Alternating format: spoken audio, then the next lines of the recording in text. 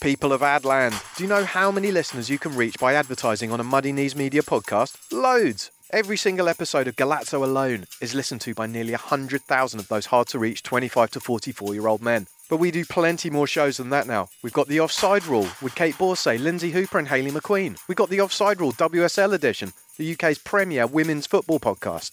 We've got Series Linked, a podcast that's dripping with celebrities. And then there's the rest of the Totally Football network, which includes the very lovely thetotallyfootballshow.com. If you'd like to talk about advertising with Muddy Knees Media, drop us a line on sales@muddykneesmedia.com. That's sales@muddykneesmedia.com. And listeners, don't keep this show to yourself. Leave us a review, rate us, share it with your friends, and subscribe wherever you listen to the rest of your podcasts and never miss an episode.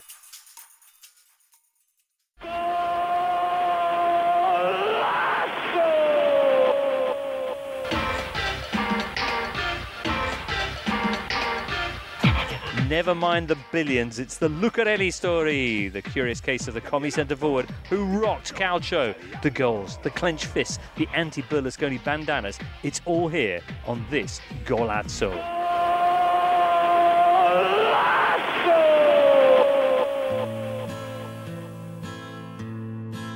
Mi sono preso questo rischio. Ci sono giocatori che si regalano la Ferrari, che si regalano lo yacht. Io ho preferito regalarmi la maglia di Livorno. Cristiano Lucarelli there with the now famous phrase from the book You Can Keep Your Billion. There are players who buy themselves a Ferrari or a yacht. Me, I bought myself a jersey with Livorno. Here to talk about the man, the legend, we've got Gabriele Marcotti. Great to be with you. And also James Horncastle. Hi, James. Hi to you both. Hey, Lucarelli, there's loads of myths and legends about this man, but without doubt, one of the more colourful careers that we've seen of late in Serie A.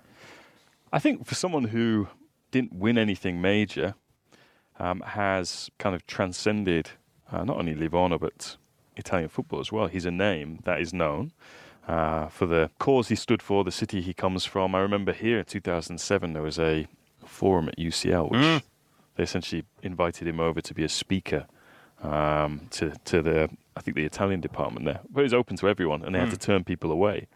University College London, yeah, indeed so. That very much the height of his fame, the time when he was leaving Livorno for Ukraine. A man, Gab, who loved the Livorno jersey so much that he physically made love to it. Yes, one of the more extraordinary goal celebrations you're going to see when, after scoring, he runs over to the sideline. And I can't remember if he had an extra jersey with him or he actually removed his jersey. I believe he had an additional... He removed his jersey, I think, yeah. Yes, and then... Did he put it back on again afterwards, or did it remain Monica Lewinsky-esque? Yeah, I don't know if you ever that was got to completion, but yes, he went sort of missionary style on the jersey. He threw it on the ground and demonstrated for everybody just how strong his attachment to the Amaranto was. Livorno is such a big part of the Lucarelli story, and probably to understand the man, we need to understand the city that the English call Leghorn. Ha tutte le carte in regola per essere un artista. Detesta lavorare intorno a un parassita. Livorno's finest, Piero Ciampi there with Tutte le carte in regola per essere un artista. We need to do a little aside here for those of us who are not Anglo and did not enjoy fancy educations. Okay. I need to understand why, for example, Marseille, you randomly add an S at the end. Yeah. Lyon as well. Right. What the hell with Leghorn? What is the genesis of this? Well, Gab, according to research, the name Leghorn derives from the Genoese name Ligorna. So there you go. So it used to be called Ligorna? By the Genovese, yeah. Why don't they just focus on naming their own towns? I don't know. But anyway, Livorno, or if you prefer, Gab, Leghorn, a blue-collar port town in the unfashionable end of the Tuscan coast, birthplace of the Italian Communist Party, and the tifosi of AS Livorno, among the more left-leaning you'll find anywhere, yes? Yeah, but Livorno, there's a wonderful, depending on your point of view, there's a wonderful history there because there's sort of three political components to this. Because yes, Livorno is the birthplace of the Communist Party. It also has, I think, the third largest Jewish community in Italy after, I believe, Rome and Ferrara. Being a port, there's been a lot of people in and out. There's also a big Italian Navy base, and in particular, certain types in the Navy who, shall we say, are more camerati than compagni. In other words, they like military and order and are a little bit at the other end of the political spectrum. And in fact, one of the legendary nights in Livorno is, sailors come back, they go to a bar, and they bump into left-wing people. Maybe we're talking far left. But there's another element to Livorno, which has popped up in films over the years, and it's very real. Livorno is also where the biggest anarchist community in Italy is. And there was a whole history of anarchists, followers of Bakunin, the 19th century Russian intellectuals. And those people obviously reject fascism on the right, they reject capitalism, they certainly reject communism, collectivism, any of this stuff. So while in most normal places, growing up, the split is between right and left, in Livorno, it's between left and anarchists. So it is one of the biggest anarchist contingents out there, even to this day. If you go into the schools and young people grow up there are a lot of people who legitimately buy into this. I mean, the curva was always, and particularly I think as the 90s wore on and things became a bit right-wing elsewhere, this was something of an island. Politically speaking, you'd have Che Guevara, banners. You even had flags. There was a Joseph Stalin one on his anniversary, a massive portrait of Joseph Stalin, which is kind of unusual to see at a football stadium. What they hadn't had at the Armando Picchi Stadium though for years, in fact since the 1940s, top flight football, but local lad Cristiano Lucarelli changed all of that. Eventually, right? Okay, so yeah, it was a long road from leaving Livorno as a youth to finally being able to return there as a player, and it featured even a trip to Spain, Gab. Not just to Spain, but where he'd be in Spain under the orders of future Premier League winner, the Miracle Man, the Dream Maker, Claudio Ranieri, who didn't actually want him. It's one of those bizarre things where it was Ranieri's second season. All of a sudden, in one fell swoop, while the club didn't have any money, there was a director of football there who liked doing a lot of business with certain agents in Italy, always the same people, weirdly enough. And in one fell swoop, they got Cristiano Lucarelli, Stefano Fiore, another cult hero. Marco Di Vaio. And Amedeo Carboni would already have been there. Carboni was already there. In fact, some people might even say Carboni, who would later become director of football, might have already been director of football, the first player director of football at the time. And part of the assumption, before Roberto Mancini. Yeah, exactly. But from what I've been told, it was almost like, okay, we can get all these guys relatively cheap. So, certainly in the case of Di Vaio and Fiore, if you remember, Lazio had bought Gaisca Mendieta for $1 million, bazillion, trillion, quadrillion lira.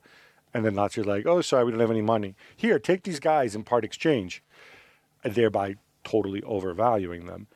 And then the same people who did that deal and got a commission out of it says, oh, by the way, Lucarelli's at Atalanta. Nobody likes him there because they look at him as like a big oaf. But look, he was all right before. And plus, Claudio's Italian, so surely he can make it work with him.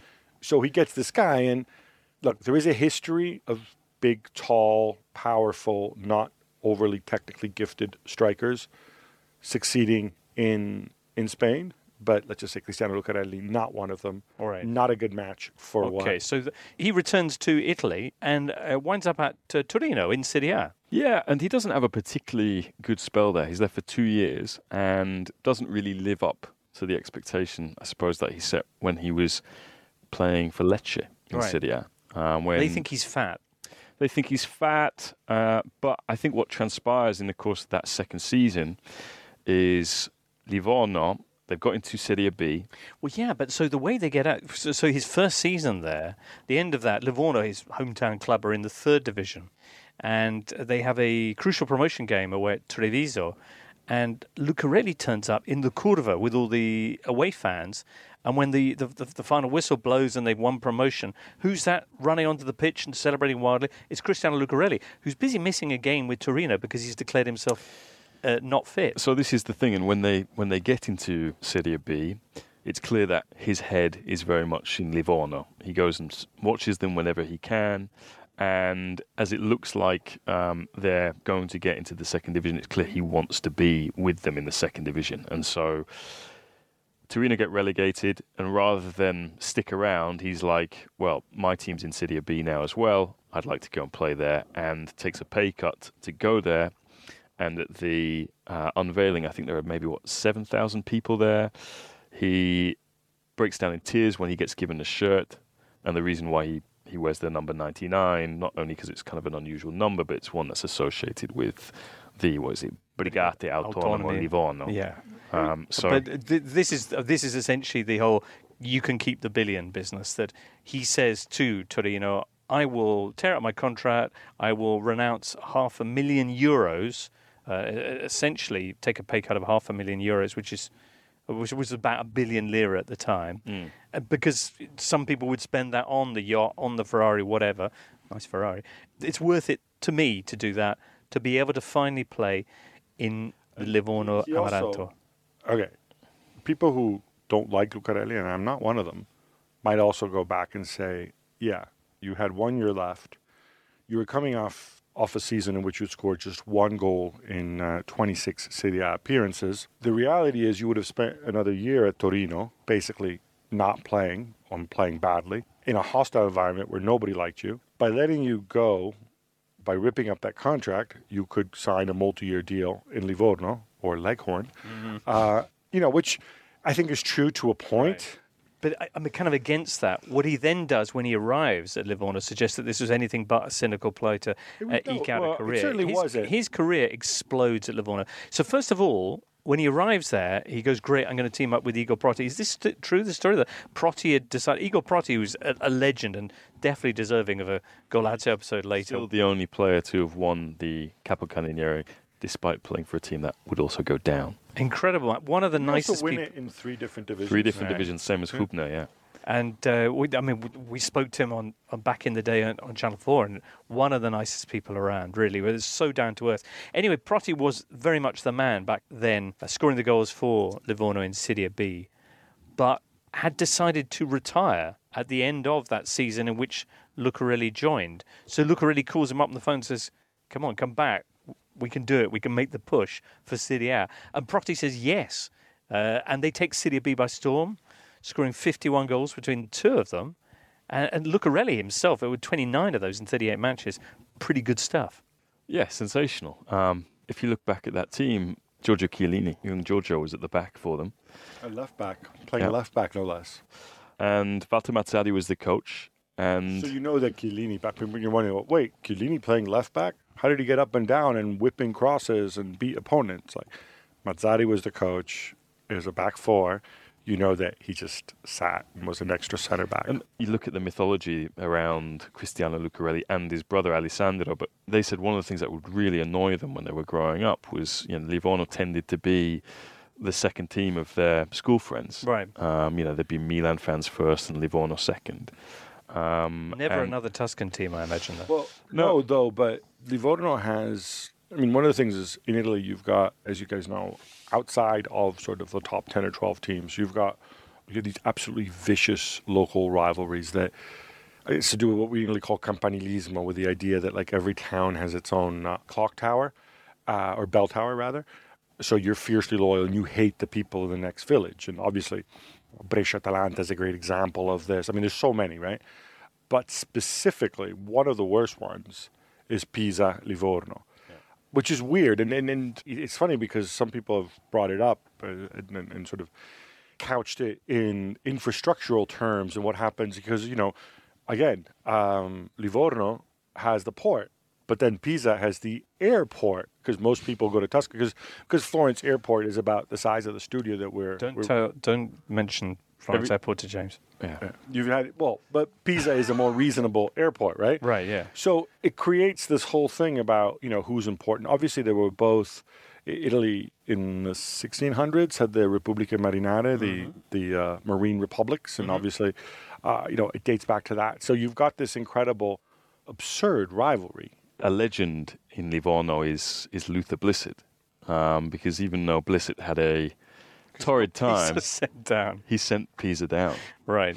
No, you joke about it, but also the book that Luther Blissett gets annoyed about when you bring it up because he says he doesn't get the joke. But the author of what is it called? O or whatever? It's Q, is it? Q. It's all about anarchism, and the anarchists in Livorno, their hero is Luther Blissett. Well, at least they use his name as a right, but yes, as a kind of way of kind of avoiding copyright. I am Spartacus and whatever. Yeah. It's that kind of situation, but they specifically use his name as well, and not just in Livorno, but it originated there, did it? Well, I don't know if it originated there. Okay, but because basically any kind of anarchist project, certainly in the 90s, would always carry the name Luther Blissett as the author across Italy. It was a weird thing. But also in Livorno, there is I think the main square, there is a statue there, which is the well, pretty much known as the Monumento dei Quattro Mori, so of the four Moors, and he is the fifth Moor. It's not the most politically correct way of looking at it, but that's how they see him. Anyway, he doesn't like it. By the way, he really, really does not like it that he's become a hero to anarchists worldwide.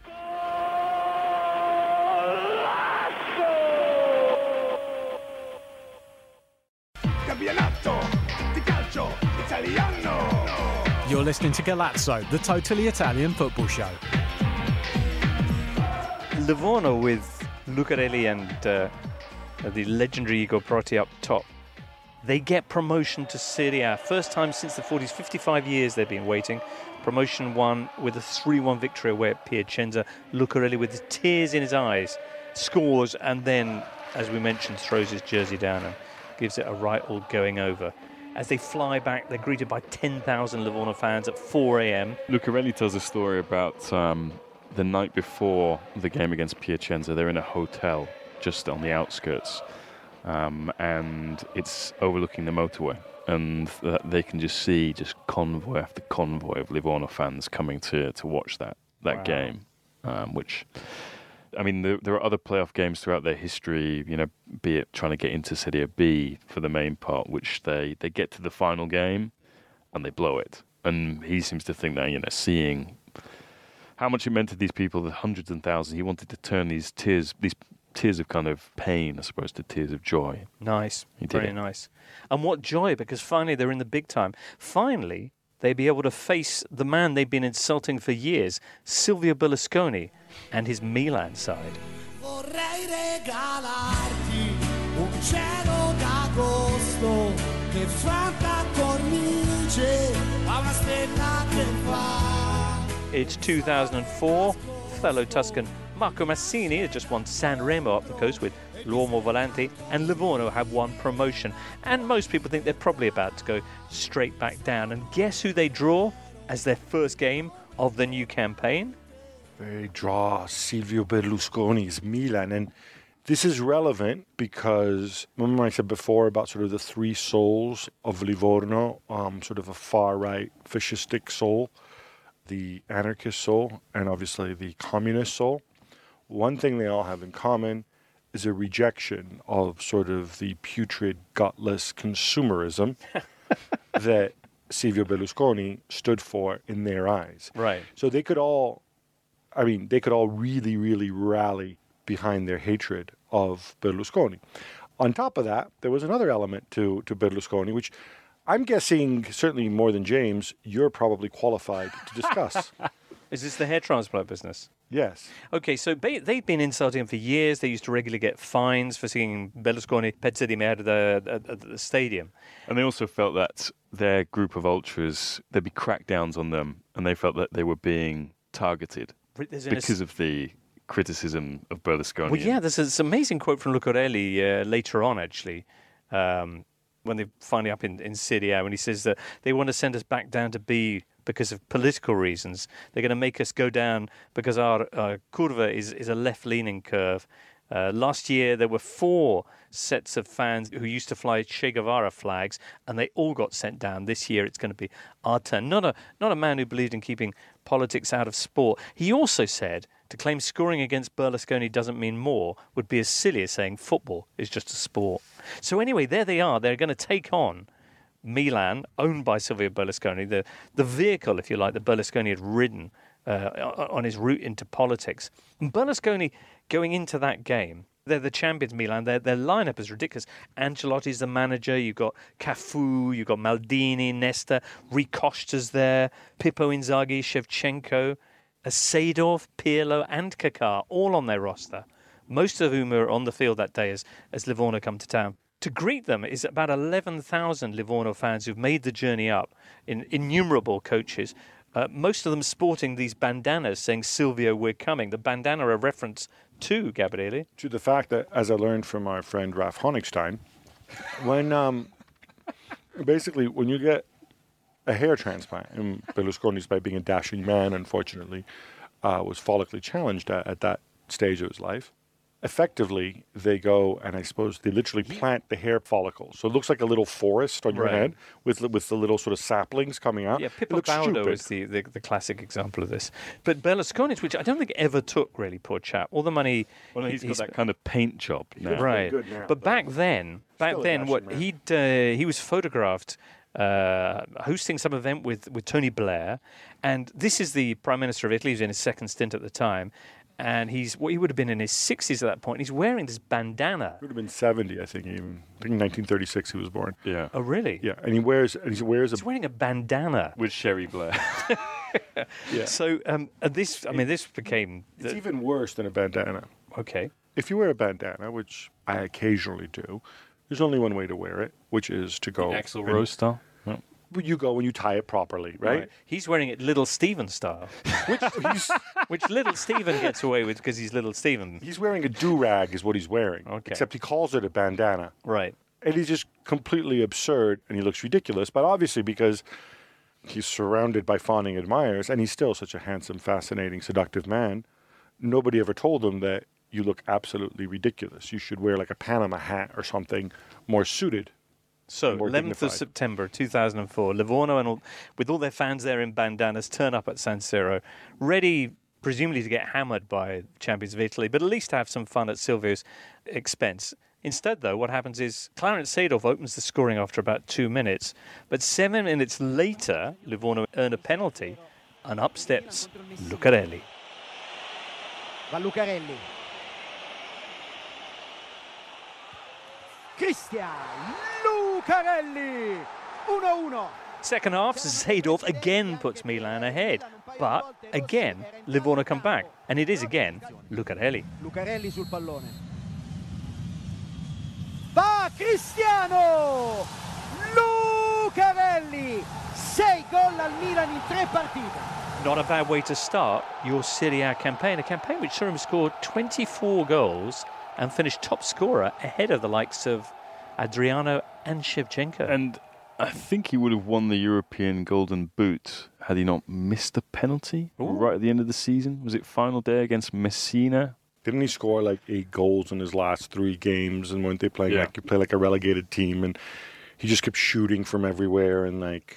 What he was 4 goals behind Sheva going into the last 3 games, I think. So, yeah. So he did have a good run at the end.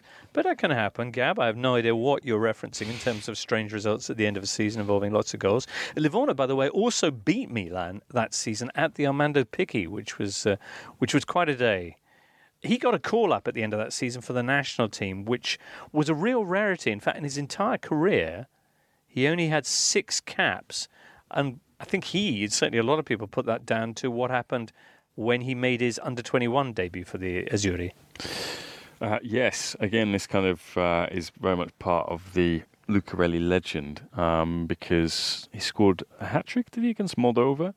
It's at the Armando Picchi. It's at the Picchi. I don't know if does he get a hat-trick that day? Well, certainly in one of his under-21 Okay, games. I think this game he just scores 1. He does. But it's his debut, essentially. He scores, lovely assist from a young Francesco Totti, who puts him through, and as he just dinks it over the keeper, he then runs jumps on the advertising hoardings, pulls off his Italy shirt, and what's he got? He's got a Che Guevara T-shirt on. He, at the time, apparently didn't know who Che Guevara was. No. It was a T-shirt it was one that was made by the Ultras, and it referenced them, and it had Che Guevara, who was their idol, on it. But afterwards, he then bought Che Guevara's books and read about him, and he became an inspiration. Dad says to him, listen, if you're going to wear things, if you're going to be interested, so go and read his books, and then he does. But so that was after he'd shown the T-shirt, Yeah, was it? but I mean, what's amazing, you mentioned this game happens at the Armando Picchi, and he scores, and he jumps over the advertising hoardings, and then he's jumping up and down, and the entire stand is jumping up and down with him. It's not something you see at Italy games, I don't think. It felt quite South American, or something you'd see at Napoli, where the players are jumping up and down and the fans are reacting with them. It was a really kind of unusual atmosphere for what was an Italy under-21 game, but still, for him to score in that location and in front of those fans, it didn't really feel like it was a national team game, I suppose. Fair. But he got a lot of flack for that this was his moment in the spotlight, which apparently he was aware of. He knew it would be on Rai 2 or Rai Sport or whatever. And should he really be popularising, not Che Guevara, but the Ultras? Well, he said it was national team a way to get the whole country talking about Livorno, and they said it were about Lucarelli as well. Yeah, it's also a political symbol, Che Guevara, which they do have rules about this. And this is something that always gets brought up, because not just that, but also he didn't do this every game, but in many games he did what the legendary, was it De Paula, used to do, and there were others before him. Yeah. But before the game, when the players line up, he would do the raised fist salute. And after a goal as well. After a goal, you can you could argue that, Alan Shearer did it too in his own way. Right. Closed fist, not open fist. But, yeah, the closed fist has obviously certain very strong connotations in Italy, and a lot of people of a right-wing persuasion, like maybe a former West Ham striker, did kind of make the point, well, you're talking about political gestures. Right. This guy does it every single week. He wasn't the only one. What's his name did it too? Remember Zampagna? Yeah. Riccardo Zampagna. At Atalanta, yeah. There's something about sort of big, burly target men. Lucarelli, to be fair to him, said that he was entirely on Di Canio's side when Di Canio was fined. Yeah, for the same reason. And I think Lucarelli was fined for the raised fist, but a much heavier fine was inflicted. But it's also because a raised fist is a political gesture. Right. But it's not illegal in Italy. Right. What a Roman salute, there is an actual crime on the books in Italy called apologia del fascismo, which is sort of it's a roundabout, very fluid way of saying, like, bringing back fascism or doing stuff to promote fascism, which Paolo was later charged under. So that's the reason why they came harder, in my opinion, why they came down harder on Di Canio than that. But people have tried to create an equivalency between the two. And I do think it's a credit to Lucarelli, who views it as like, why do we pretend that, politics doesn't exist? Why can't we go and express ourselves? And depending where you stand, of course, if you're a centrist, you might say, well, maybe because tens of millions of people died because of the nonsense at either end of the spectrum, and maybe that's why you shouldn't do it. But, that's just if you're a centrist. Right. 4 seasons. Now, Corbyn, on the other hand. 4 seasons Lucarelli stays at Livorno in that spell. 101 goals in 161 games. And then he took the billion. But then he makes this move. There's a lot of conflict with the owner, Aldo Spinelli. Yes. Former Genoa owner, right? Yeah. Former Genoa owner, likes to wear yellow puffer jackets. Very superstitious man. In fact, the reason he got rid of Alessandro Lucarelli is because he was just like, I don't like the cut of your jib. I think you bring misfortune upon this club, so get gone. So Alessandro being Cristiano's brother, who we'll talk about a little bit more later on, because he's a pretty interesting character himself. Spinelli would famously, before every match, he used to have this routine where he would go and he would eat lunch at a motorway rest stop. Here you have, a very wealthy man, like, being driven and going over to the counter. It was always the same one, which then created an issue for him, because when the fans turned on him, they knew exactly where he was going to be 2 hours before kickoff of every home game. It's quite interesting that Gab referenced the rivalry between Pisa and Livorno, and Conitani, very superstitious as well, famously, would, sort of walk around the pitch before games spreading salt and stuff, you know. Glad it was just salt. So Spinelli had tried to get rid of a bunch of managers at Livorno and faced kind of open insurrection from the team on countless occasions. Daniele Arrigoni was the example in March 2007, and that's when Lucarelli and Spinelli kind of definitively fell out. We should also mention that Donadoni, was it his first job, Livorno? And he took them to 6th place. They got into the Euro, still the UEFA Cup back then. Yeah. But they sacked him in February of that year because Spinelli went on La Sette or something like that and just basically laid into him, criticised him. And Donadoni, who a very dignified man, was like, I'm not going to take that. You could have said that to me in private, but the fact that you went and did it in public, I'm gone. And his next job was the Italy job. Donadoni, by the way, you can have your own opinions about him as a coach, but he is a class act in the world of phonies. He's very real. That's why he's in China now. There you go. But you know what? He's got God on his side, and he's got the saints and apostles back. I'm with you on that, Gab. I mean, I think he resigned as Italy manager after Euro 2008. Because Lucatoni couldn't put the ball in the back of the net. Yeah, and, as often happens, I think this happened with Giampiero Ventura. He got to a tournament, unlike Ventura. And his contract... draw an analogy between Ventura and Donadoni. His contract automatically extended, I think, for a couple of years. And he left. He said, I'm not going to take that money. I'll leave it on the table. Keep the billion. Keep the billion, yeah. Yeah, like an old friend of mine said, keep the billion. And with that, Donadoni was gone. Anyway, so 2007, Lucarelli, he's fallen out with the fans a bit as well, strangely. They were strange times, 2007, in Syria. And he makes this move to Shakhtar Donetsk, where they were managed by Mircea Lucescu. It's a big money move as well. Well, it's also ideological. I mean, obviously, Donetsk and the Donbass region, pits, right? Very Stakhanov. Down the pits, yes, that's right. Industrial. Yeah. It's the Donbass, which is obviously very close to Mother Russia, right, which he always had an affinity with. Right, yeah. I think he went there out of solidarity with the people of the Donbass. Solidarity with the millions of Ukrainian currency that ended up in his account. It was a big money move. This is quite interesting that the appeal... Hryvnia, by the way.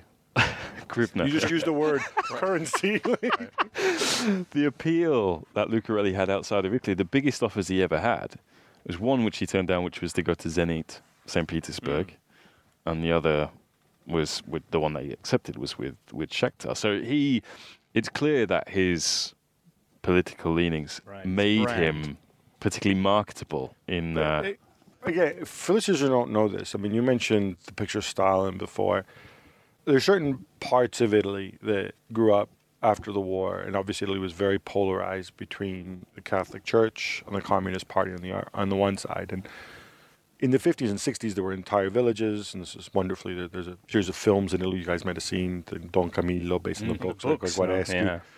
But the stuff with, like, for example, like where my family's from on my dad's side, there are people who, are now in their 60s. Who's the Tanzis? What? No. It's the Marcotti family. There are people whose names, none of my relatives, thankfully, are actually Stalino or Lenino. Sometimes as a middle name. Ivan. There's a ton of Ivans. Yuri. Yeah. And Yuri Keki, for example. There was sort of this Sovietophilia back then in that part of the world. And there's also places where, there's a social club in the village that my dad's family is from, had a portrait of Lenin, fine, but they also had a big portrait of Stalin when I was a kid. They've taken it down now for obvious reasons. You've also got neighborhoods in Livorno called Shanghai, right? Yeah, Korea. But there were also statues of Stalin in some of these villages, which just seems absurd and odd today. But, in the 50s and 60s, there was this polarization. There was this distrust of mainstream media telling you Stalin's bad. Like, no, how can he be bad? He's a communist. He must be good. Anyway, Shakhtar, for whatever reasons, he comes back fairly swiftly. He scored 4 goals in 12 and goes to Parma. He has 1 season back at Livorno, and then he finishes off his career in Naples, where he wins the only trophy of his career, a Coppa Italia. But he barely played. I seem to recall that was another Mazzarri. That was with Walter, yeah. And Mazzarri did a lot of favours for the Lucarellis, given he took them from place to place. But that was the original Napoli of the three tenors: Ezequiel Lavezzi, Hamsik, and Cavani. Nice. So he didn't play much. Before he's made his move to Ukraine, one of the singular things about him was that he basically set up a paper in Livorno. They already had one regional newspaper. It was like the Athletic before, No, but this was not a football paper. It was a general. It was a broadsheet, and they had one already. But he said he felt that it was a good thing for the town to have more than one opinion represented. So he funded and staffed a newspaper, which he shut down. Well, yeah, 10 years on, it's not a great business for making money or even remaining profitable. I suppose 10 years is a good run. They had 10 years. It is true that there is a little bit of discontent about his behaviour when the paper was shut down. A lot of people were left out of pocket. And there's one person who's even... There's a whole bunch of... fake news di Cristiano Lucarelli, no? Yeah, there's a photo of them there with a banner outside the firmly locked and shut up premises of the paper and the banner says, give him the billion, that way he can pay us. But you know what? I mean, I think that I don't know his side of the story, and I can imagine. I think it was a pretty noble thing to set up in the first place, a regional paper. And it speaks to a guy who, wherever his political inclinations lay, was very much a public-spirited person, had a deep connection with his community and a desire to give as much as possible to the community. And to do it also in a public way. I mean, there is a whole history of people like that. One of them I saw last week, actually, Damiano Tommasi. And he comes from a slightly different political persuasion, and obviously there's religious impacts and stuff in that. But there are a lot of people who've done stuff like this in Italy who feel that, you're a public figure, you can also do, some good and something other than just cutting a check to a foundation and then inviting the media around so you can talk about how excited you are to be able to contribute to buy glasses for children or whatever it is you do.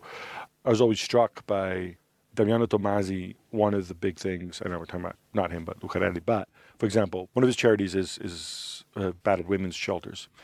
And one of his big beliefs is that writing a check is important, raising money is very important, but you should, wherever possible, actively participate. So every year he spends a week volunteering in this battered women's shelter, and he encourages others who donate to the charity or raise money to go and do this as well. So there is this sort of very hands-on sense among certain footballers. Right. His brother Alessandro Lucarelli, who played with him for a long time at Livorno and then went to Parma, is similarly warm-hearted, generous. He famously, when Parma went to the war, when was that, 2015? Mm-hmm. And they were sent all the way down to Serie D. He was the only player who stayed with them, despite being one of the bigger names in the team. He stayed with them and essentially brought them back on that incredible run from Serie D. The only team to ever have 3 back-to-back promotions. And didn't he kind of pay for the laundry and pay for minibuses and possibly not the only other senior players were still there. This was when that awful man Tommaso, what was his name? Girardi, the guy who looked like a cartoon character with a stupid round face, who then later shamefully came back with Cellino. Yeah, Brescia. But he's gone now, right? Yeah. Well, right. Maybe he's in the background. This guy really represents the worst of the worst. I was trying to think of like the absolute worst ever, like people in Italian football. I think he's in the top 10 easily. Okay. But he basically, it's not just the accumulated debts. He took like reimbursements, he took money out. But basically the club had no money and they were playing in Serie A to the point that, they were shutting off the lights. They couldn't charter buses to go. The bailiffs came. The bailiffs came, and took everything. And took the gym gear, took the benches in the dressing rooms. There was no hot water in the showers. So a number of senior players, led by Lucarelli, who really was the main figure, but also included Hernan Crespo as well, and ex-players as well. So they sort of chipped in to basically go and help cover some of the costs so they could finish the season. But then there was no escaping getting relegated. And he stayed with them and, as you mentioned, brought them all the way back. But I think what's remarkable about these two brothers is they didn't play. You could say Cristiano played for Napoli and Valencia and Shakhtar. Yeah, they're big clubs. But the two of them aren't associated with what you'd call traditional elite clubs. They're associated with Livorno and Parma, and they are both seen as maybe not the best players in their history, but certainly the ones that have the most significance with fans. I think for Alessandro Lucarelli, who is also from Livorno, is the younger brother of Cristiano. He only played 1 year with Livorno. To become an all-time legend at Parma, and Cristiano said this at his brother's book launch, that you look at the last 30 years at Parma, all the players that they've had, all the managers that they've had, for this guy to essentially be... I mean, Alessandro Lucarelli will never have to buy a meal or a drink in Parma again for standing by them and doing the right thing by the club. And, I mean, again, you talk to their manager at the moment, Roberto D'Aversa, who says, I can't think of anyone in the game who has gone out in as good a way as Alessandro Lucarelli did, which was the team gets relegated to Serie D, they get promoted to C, B, and A, and he walks away when he's got them back where he felt they belong. It's hard to compete with that, really.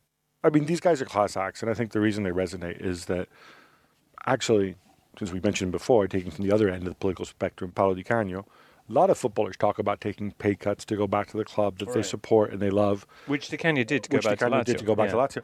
Very few people actually put their money and their time where their mouth is. And whatever else you think about the Lucarelli brothers, each in his own way, and Di Canio at the other end, they did this. And I think this is the kind of stuff that fans really latch onto. Well, in summary, then, a man who lived his boyhood dream and helped his neighbours do the same in the process and took the mick out of Berlusconi at the same time. Very good. We'll play out with a bit more of the wonderful Piero Ciampi and the very appropriate Tutte le carte in regola. For now, from Gabriele and James and myself, it's arrivederci.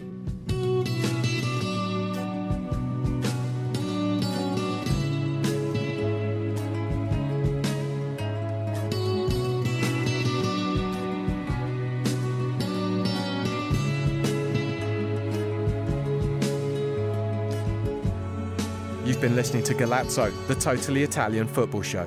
It's a Muddy Knees Media production, and for sales and advertising, please email sales@muddykneesmedia.com. Check out our other football shows on Apple Podcasts, Spotify, Audio Boom, and everywhere else you get your audio on demand.